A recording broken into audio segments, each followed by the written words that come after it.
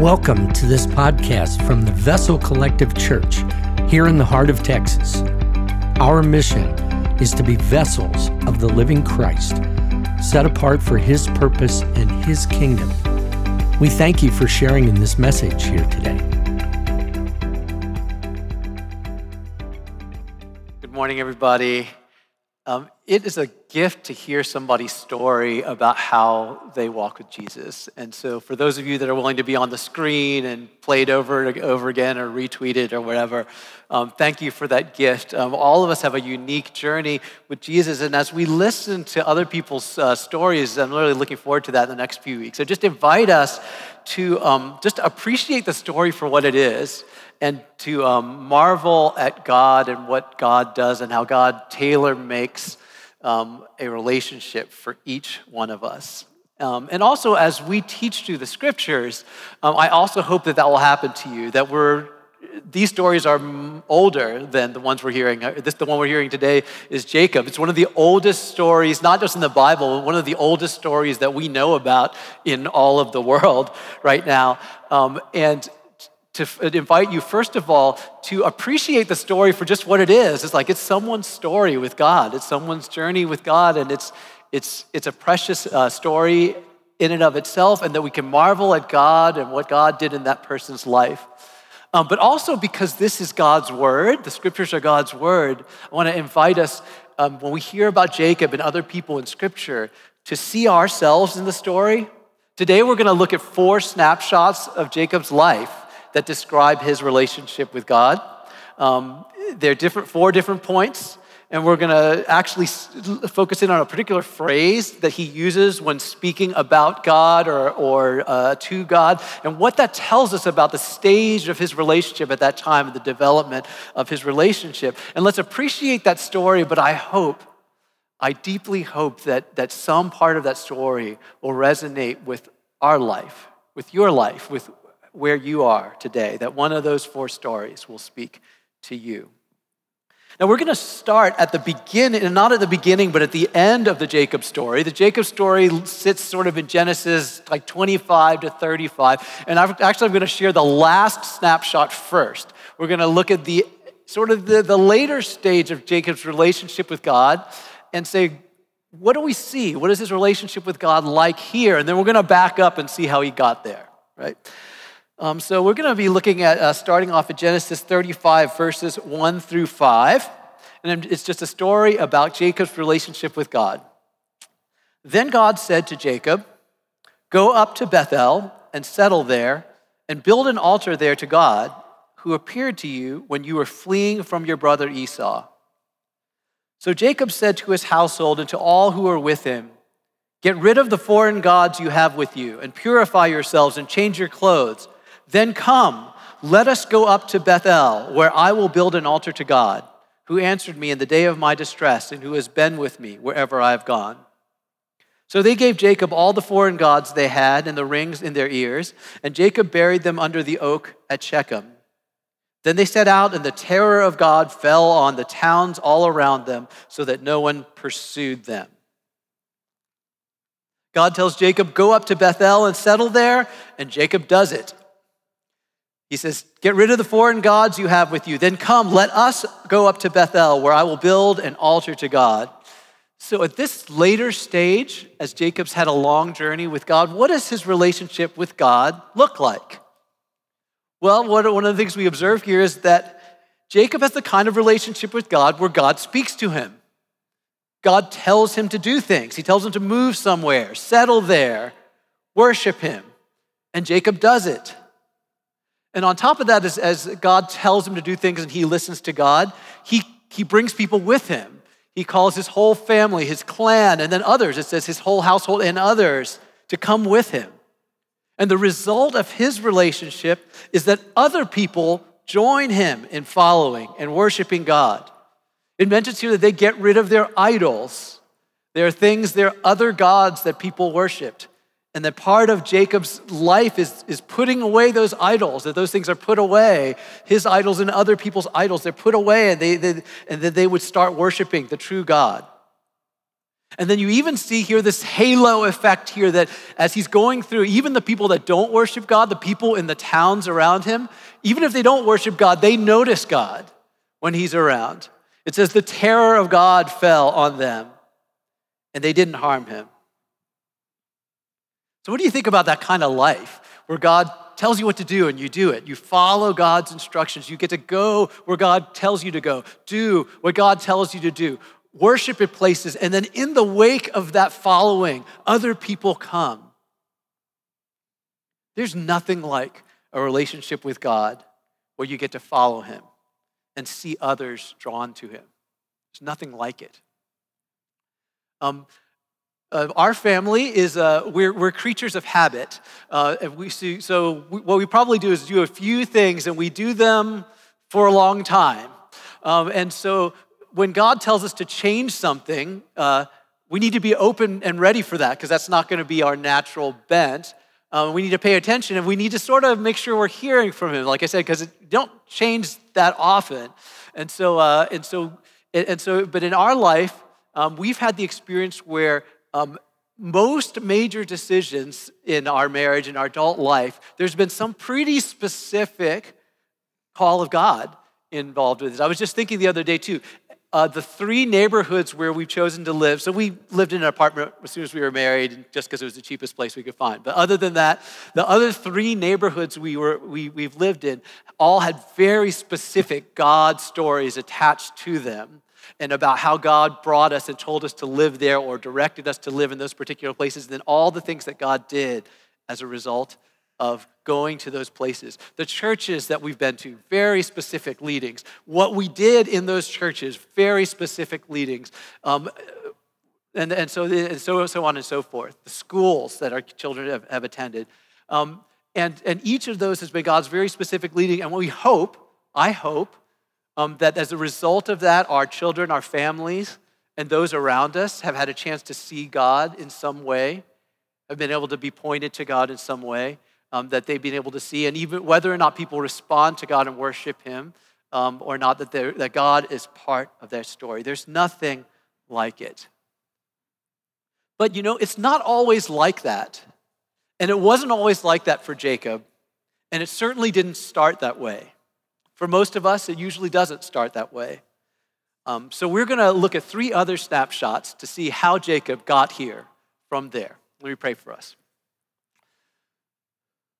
God, we acknowledge that we're all in a place right now that we're on our journey, where we're walking with you, we're trying to figure out what it means to walk with you, and we hope that you're there. We hope that you are leading us somewhere. And so, God, we bring that to you this morning, and as we look at this story of your child, Jacob, would you open up the stories of our own lives? Would you bring us to a place where we would be able to understand you better, that we would be able to walk in his steps so that we can walk in your steps. In Jesus' name, amen. So we find the beginning of Jacob's story that he is the younger of 2 sons, of 2 twin sons actually. And in this culture back then, being the older was important. The older person was the one that would be the head of the family in the future, even if you were twins. It wasn't like you're the same age. One of you was born first, you were older. And we meet this story, we join this story with Jacob's father, Isaac, getting older and deciding to give his spiritual blessing to his oldest son, Esau. So Jacob's twin, the oldest son, but the one who was born first. And this spiritual blessing would make Esau the head of the family. This wasn't one of those like, hey, I'm going to pray a blessing over you like we might do every day, or attaboy, it's a kind of blessing. Like this happened one time, you got it, and it was permanently yours. So it was almost as if it was the same thing as if he inherited like a piece of property. Like when he gave him the spiritual blessing, it was his, it was permanent. Now, a couple other details is that Isaac by this time, because of age, was blind. He couldn't see. Second thing is, Isaac wanted a meal to accompany this blessing, and he sent Esau off to hunt. I know that there's some hunters out here that to hunt some game because he liked the taste of wild game. And so he sent Esau to go hunt some game, make a really great meal for me, and then I'll give you my blessing. I'll make you head of the family and receive the family's blessings forever into the future. So these two facts, the fact that Esau has to go hunt something and the fact that Isaac is blind, creates an opportunity for Jacob. So Jacob's mother, Rebekah, who's always loved Jacob and was trying to get him in the goods with this, said, here, this is our chance. You're going to go in, we're going to get some of the goats from our own pen, you're going to cook a meal, you're going to go in there, you're going to tell your blind father that you're Esau, you are then going to get the spiritual blessing that will make you the head of the family and receive the family's blessings from now on. So she's got this idea. Jacob, being a smart guy, is thinking, so I don't look at all like Esau. Now, remember, Isaac can't see, but the other detail is that Esau is a very hairy man, and Jacob is not. And so he's thinking, if I get close enough to him and he touches me, he's going to find out that I am not Esau, and then I will be in big trouble. And so Rebekah says, okay, I got a solution for that problem. First of all, I'm going to put your brother's dirty laundry on you, so you're going to go in smelling like him. And then on top of that, I'm going to put goat skins on your neck and on your arms so that when you go in and he feels you, he's going to say, oh, that feels just like Esau. Now, if you think about it, that's pretty funny, right? Because it was like, how hairy was this guy? Like, it's like Bigfoot or something like that. So he's going in and he says, okay, go ahead and try this. So this is where we find Jacob. And this is Jacob's first mention of God. So I'm going to read the story right here. Pick it up. And he says, he went into his father and said, my father. Yes, my son, he answered. Who is it? Jacob said to his father, I am Esau, your firstborn. I have done as you told me. Please sit up and eat some of my game, that you may give me your blessing. Isaac asked his son, how'd you find it so quickly, my son? Right? Because he didn't have to hunt. He just went to the pen, right? So he came faster than he expected. Uh-oh. This is like a comedy, like those comedies where someone's pulling a heist and someone's almost going to figure out that you're pulling the heist and you're wondering is he going to get caught, right? That's what's happening right now. First thing Isaac says is, how'd you get here so quickly? The Lord your God gave me success, he replied. First time the Lord is on Jacob's tongue is part of a lie. So everyone's relationship with God starts somewhere, and Jacob starts here. He's born into a mildly dysfunctional family with a mixed religious background. People are maneuvering around each other to try to get the upper hand in this family. He's heard, but this family is also one where he's heard about God. He's heard stories about how his father was born miraculously, how his mom and dad got together miraculously, and some stories from the past about God's encounter with some of them. So he's heard about someone else's relationship with God, but it's clearly not his own experience. You can tell that by the fact that he says, the Lord your God gave me success, right? Did you notice that when he said that? It's like, the Lord your God gave me success. He's heard about God, but he knows that that's somebody else's story. I just heard about it. However, he is not above using God's name or talking about God in a way that would serve his purposes. But he talks about God in sort of a far-off, generalized way. I think about how we can casually talk about God today. You tell me some of these phrases sound familiar. When someone just talks about, the man upstairs, blah, blah, blah, blah, blah, right? Or if someone will say, everything happens for a reason, The Lord works in mysterious ways. Those kinds of generalized ways that people will talk about God today. And that's acknowledging God. It's better than nothing, and it's a starting point. And if we've heard about God, but God really isn't our God, that's probably the best we can do, right? The best we can do is to put God as a label onto what we're going to do anyway. You see, that's what Jacob does. I was going to do this anyway, and I'm going to put God on top of it. And what I'm telling you to say is that if that's where you're starting right now, that's okay. If that's all that you've had right now, that's okay. It's a place to start. And that's where Jacob started. When Isaac asked him, "How did you get here so quickly?" He said, "Oh, the Lord did it." But that's not really a relationship with God, is it? It's not really a relationship with God. It's the start. It's a start of a relationship, but it's not the relationship. If our lives are ones where we sort of do our own thing and then say, "Hey, we're going to add God on top of it by saying a blessing over it or naming God," that's not really a relationship. Now, this interaction between Jacob and Isaac proceeds in a really comical way, right? So he goes, "The Lord gave me success," and he said, "Come on closer." And he goes over and feels him and feels the goat hair and said, "Oh, close enough." And then he smells Esau. And then this is the funny line. He was like, "The voice is the voice of Jacob, but this, it feels like Esau, so good enough." And then so he gets the blessing. He gets the blessing. And actually, he asked him one more time. It's like, "Are you really Esau?" And Jacob was like, "Yes." And he gets the blessing. He gets the blessing, but he gets it doing his own way with God sort of being tacked on top, right?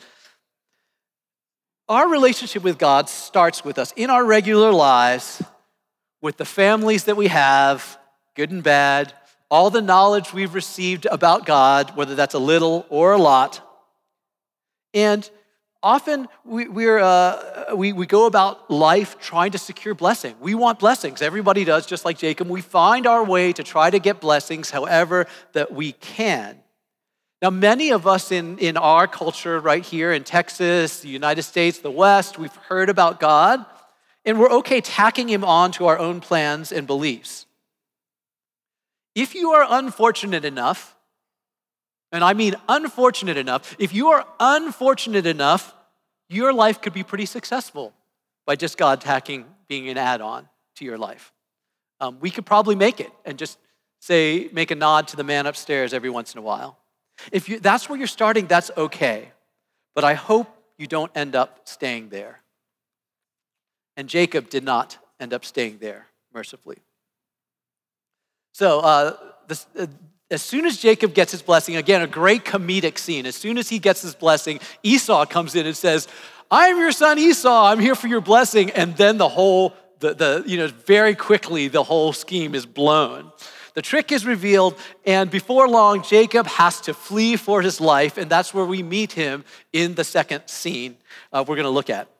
He is on the run, stops for the night, and sleeps, against a stone here.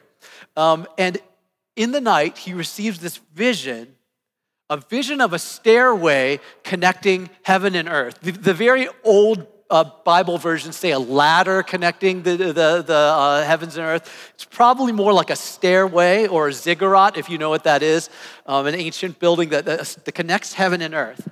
And what that stairway connecting heaven and earth says to Jacob is that heaven, you might have thought that heaven was far away and separated from you, but actually heaven is connected and near to you, to your surprise. That's what that stairway is telling him. And then into that, we hear God speak the first words to Jacob. So we heard Jacob's first words about God. Now we're going to hear God's first words to Jacob. So here are God's first words to Jacob.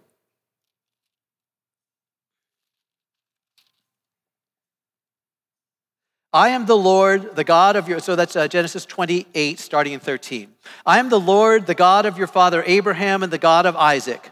I will give you and your descendants in the land on which you are living." Notice that he also says, "I am the God of your grandfather and your father." He acknowledges that he's not Jacob's God yet, right? You see, God knows that. "Your descendants will be like the dust of the earth, and you will spread out to the west and to the east, to the north and to the south. All peoples on earth will be blessed through you and your offspring. I am with you and will watch over you wherever you go. I will bring you back to this land. I will not leave you until I have done what I have promised you." We're going to skip forward to verse 20. "Jacob made a vow saying, 'If God will be with me and will watch over me on the journey I am taking and will give me food to eat and clothes to wear so that I return safely to my father's household, then the Lord will be my God, and this stone that I have set up as a pillar will be God's house, and all that you give me, I will give you a tenth. So God appears, says, I am the Lord, God of your father Abraham, the God of Isaac. I am with you and will watch over you. Jacob's second thing that he ever says about God is he says, if God will be with me and watch over me on this journey I am taking, then he will be my God. God has now become real to Jacob. You know, the stories he heard from his father and others about encountering God, now one of those stories has just happened to him. But listen to what he says. God promises to bless Jacob, and Jacob responds with, if you do those things for me, then you will be my God. Before, you couldn't really say Jacob had a relationship with God. At best, he had a relationship with the idea of God. Whether God was real or not didn't matter much. He was just sort of tacked on, right? Now God becomes real to him, and he is really relating to God, but he is relating to God in terms of what God can do for him. Did you catch that? He is really relating to God, but he's relating to God in terms of what can I get out of this? What will God do for me? Now, before we get too judgmental about Jacob for being in it, for what he can get out of it, we should notice that that's how God introduces himself, right? God comes to Jacob and doesn't tell him to do something. God comes to Jacob and says, I'm going to do this for you. So God starts the relationship with that way. And as a matter of fact, please get this. Our relationship with God always fundamentally begins with what God does for you, not what you could do for God. As a matter of fact, if you find yourself in a church where you hear more about what you need to do than about what God has done for you, I would advise you to go elsewhere. God does stuff for us. God gives gifts. God answers prayer. The problem wasn't how God started the relationship, which is always God's free gift to you. That's always how God starts a relationship.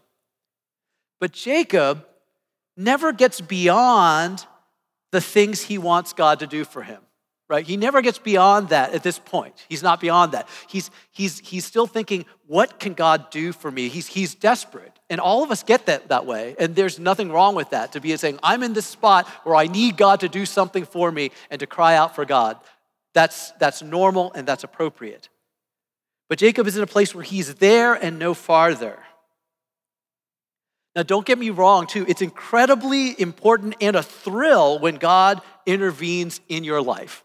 Our family, again, has had many experiences of God intervening, of sensing God's intervention in our life. And some of them are ones that observers might call small coincidences, and other ones are ones where we think that are far more significant, where we feel like that was God clearly, hard to chalk that one up to coincidence.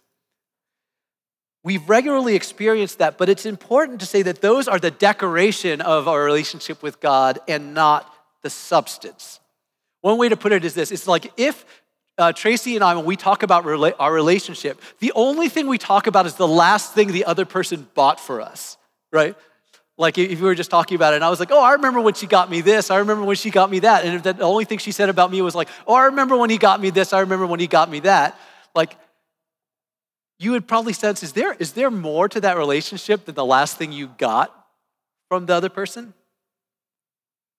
God answers our prayers, but God answers our prayers to tangibly show his love and power.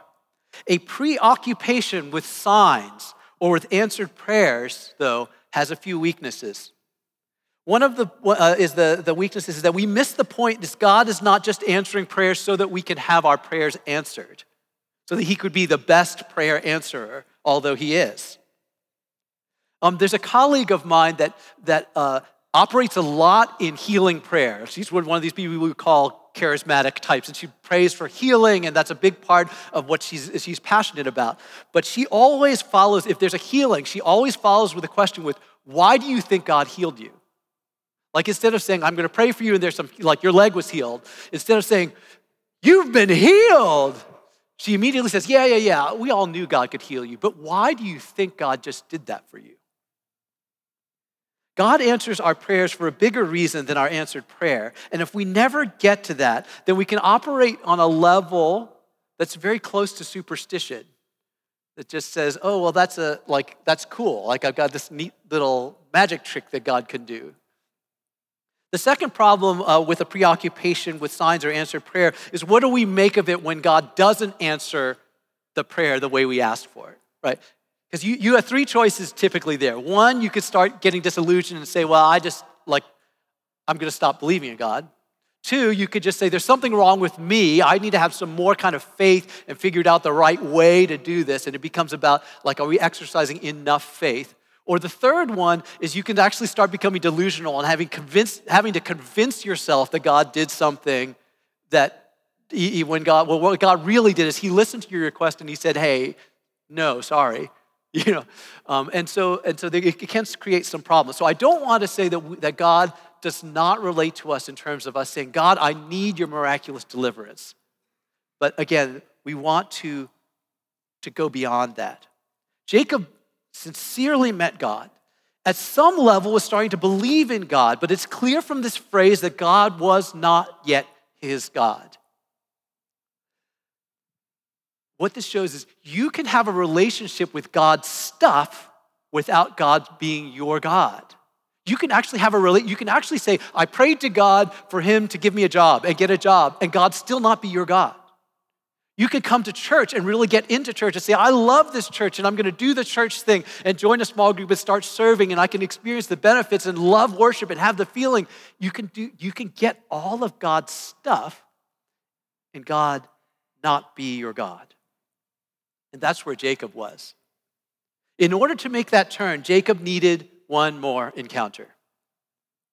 Now, 20 long years would go by before that encounter. If you ever want to read a super entertaining story, read the story of those 20 years. It's crazy. I don't have time to summarize it all with you, but he goes and meets his uncle. So his mother, remember the one that concocted that trick to be able for him to get the blessing? So his mother is sort of a tricky kind of person. Jacob's inherited that. He now finds out that it's a family trait. Like it actually, they're all like that on my mom's side of the family. They're all like about tricking each other. So he meets his uncle, goes to work for his uncle, and the trickster ends up getting tricked basically for 20 years. He marries two of his uncle's daughters, one by accident, and then he ends up with all this time and then he gets to watch his two wives who are siblings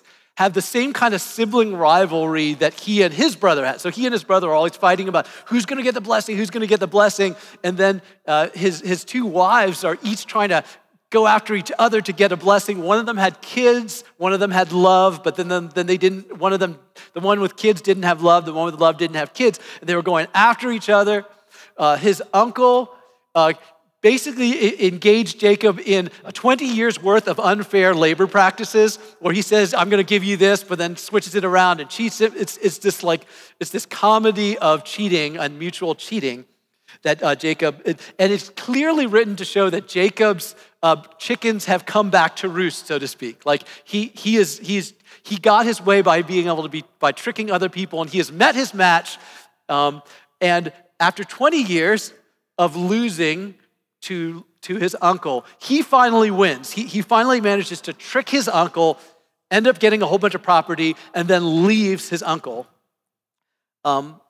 Now, what happens is his uncle starts going back after him after he cheats him and runs away, and he is and they finally make enough peace, but they make enough peace with Jacob having to say, okay, I can't go back there. So get this picture. He's gone, he's with his uncle, he alienates his uncle, he's leaving, he's going back to his family. He's made this pledge with his uncle and say, okay, we're not gonna fight each other, but I can't go back. So behind him is an enemy that says, you're not allowed back here. In front of him is his brother who 20 years ago had said, as soon as I get a chance, I'm gonna kill this guy. So that's where he is. He's stuck. he sends a messenger on to his brother, to Esau, to say, hey, Esau, I'm coming back. What's up, we good? And he gets this message that says, your brother Esau is coming to meet you, plus 400 of his buddies. And this is where we meet Jacob right now. Jacob, understandably, is spending a sleepless night. So Genesis 32, verse 24. So Jacob was left alone, and a man wrestled with him till daybreak. When the man saw that he could not overpower him, he touched the socket of Jacob's hip so that his hip was wrenched as he wrestled with the man. Then the man said, let me go, for it is daybreak. But Jacob replied, I will not let you go unless you bless me. I will not let you go unless you bless me. The man is identified later on, soon after this, as the Lord.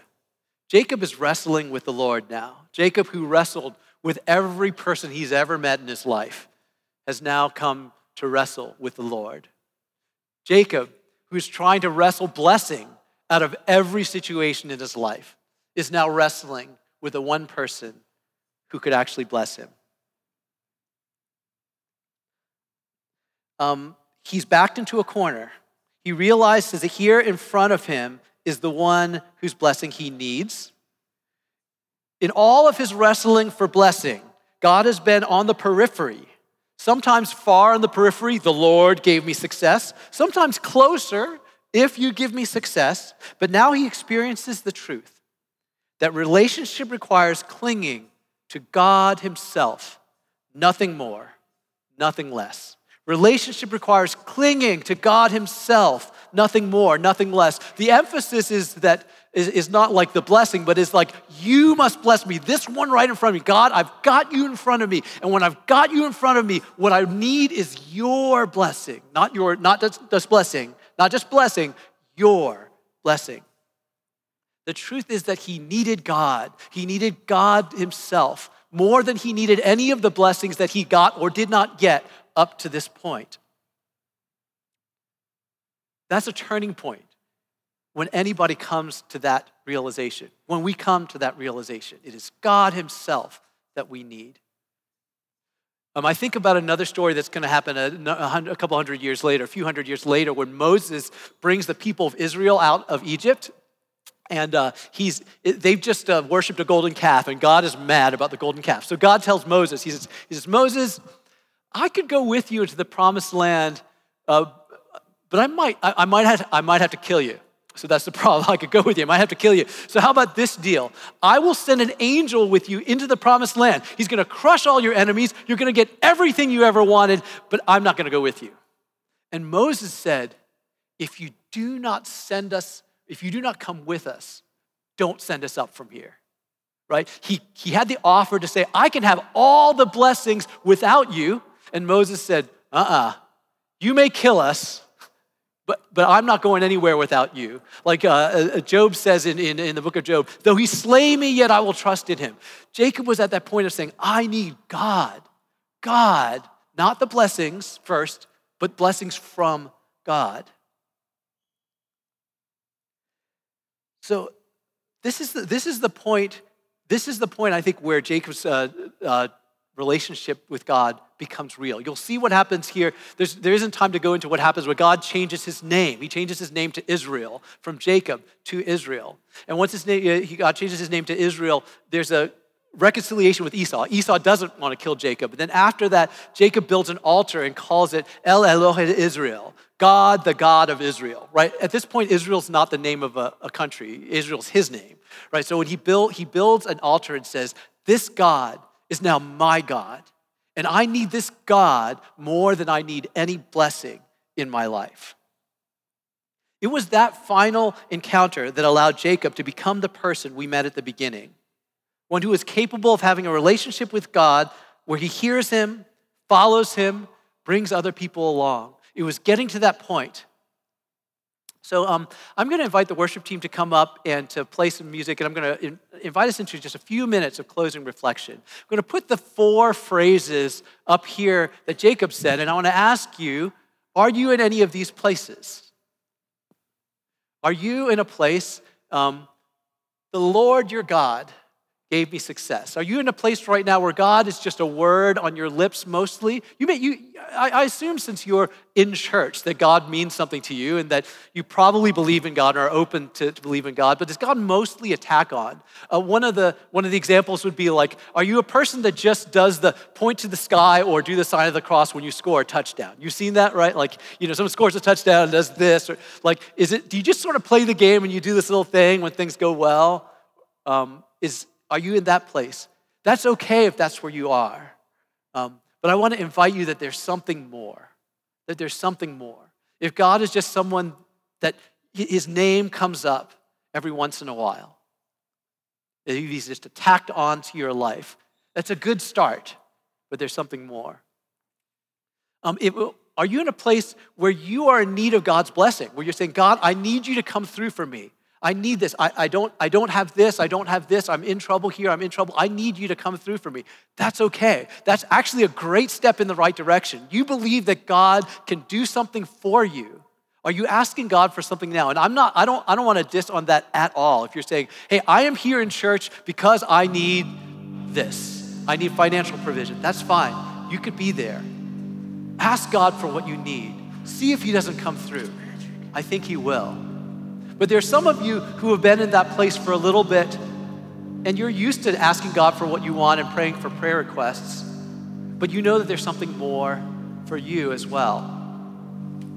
Often this comes if you are at a place where you are stuck, where Jacob is stuck, where you're like, I can't go back, I can't go forward, I'm stuck right in this place. There is not a resolution to be seen. Don't miss that moment.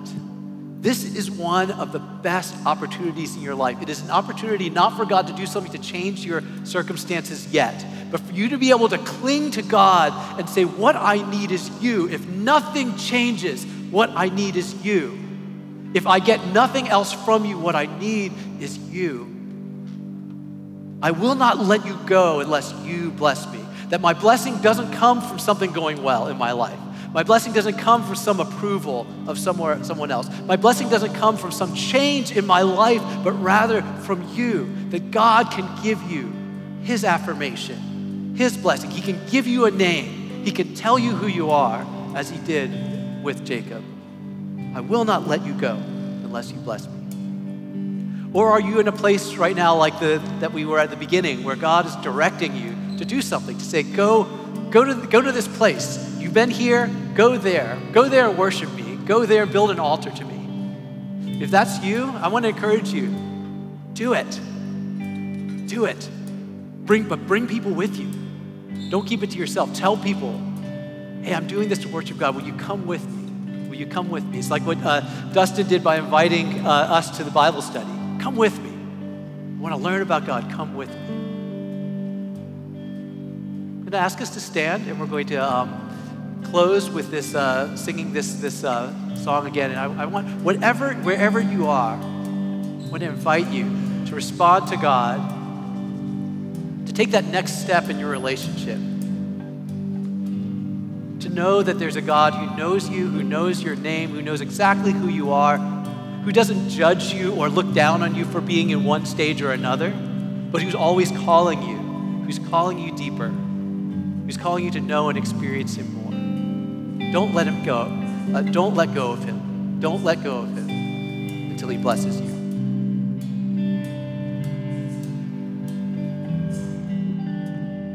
Thank you for joining us this morning for our service. We are publishing content throughout the week for Church at Home through our social media and website. For more information, visit www.vessel.church.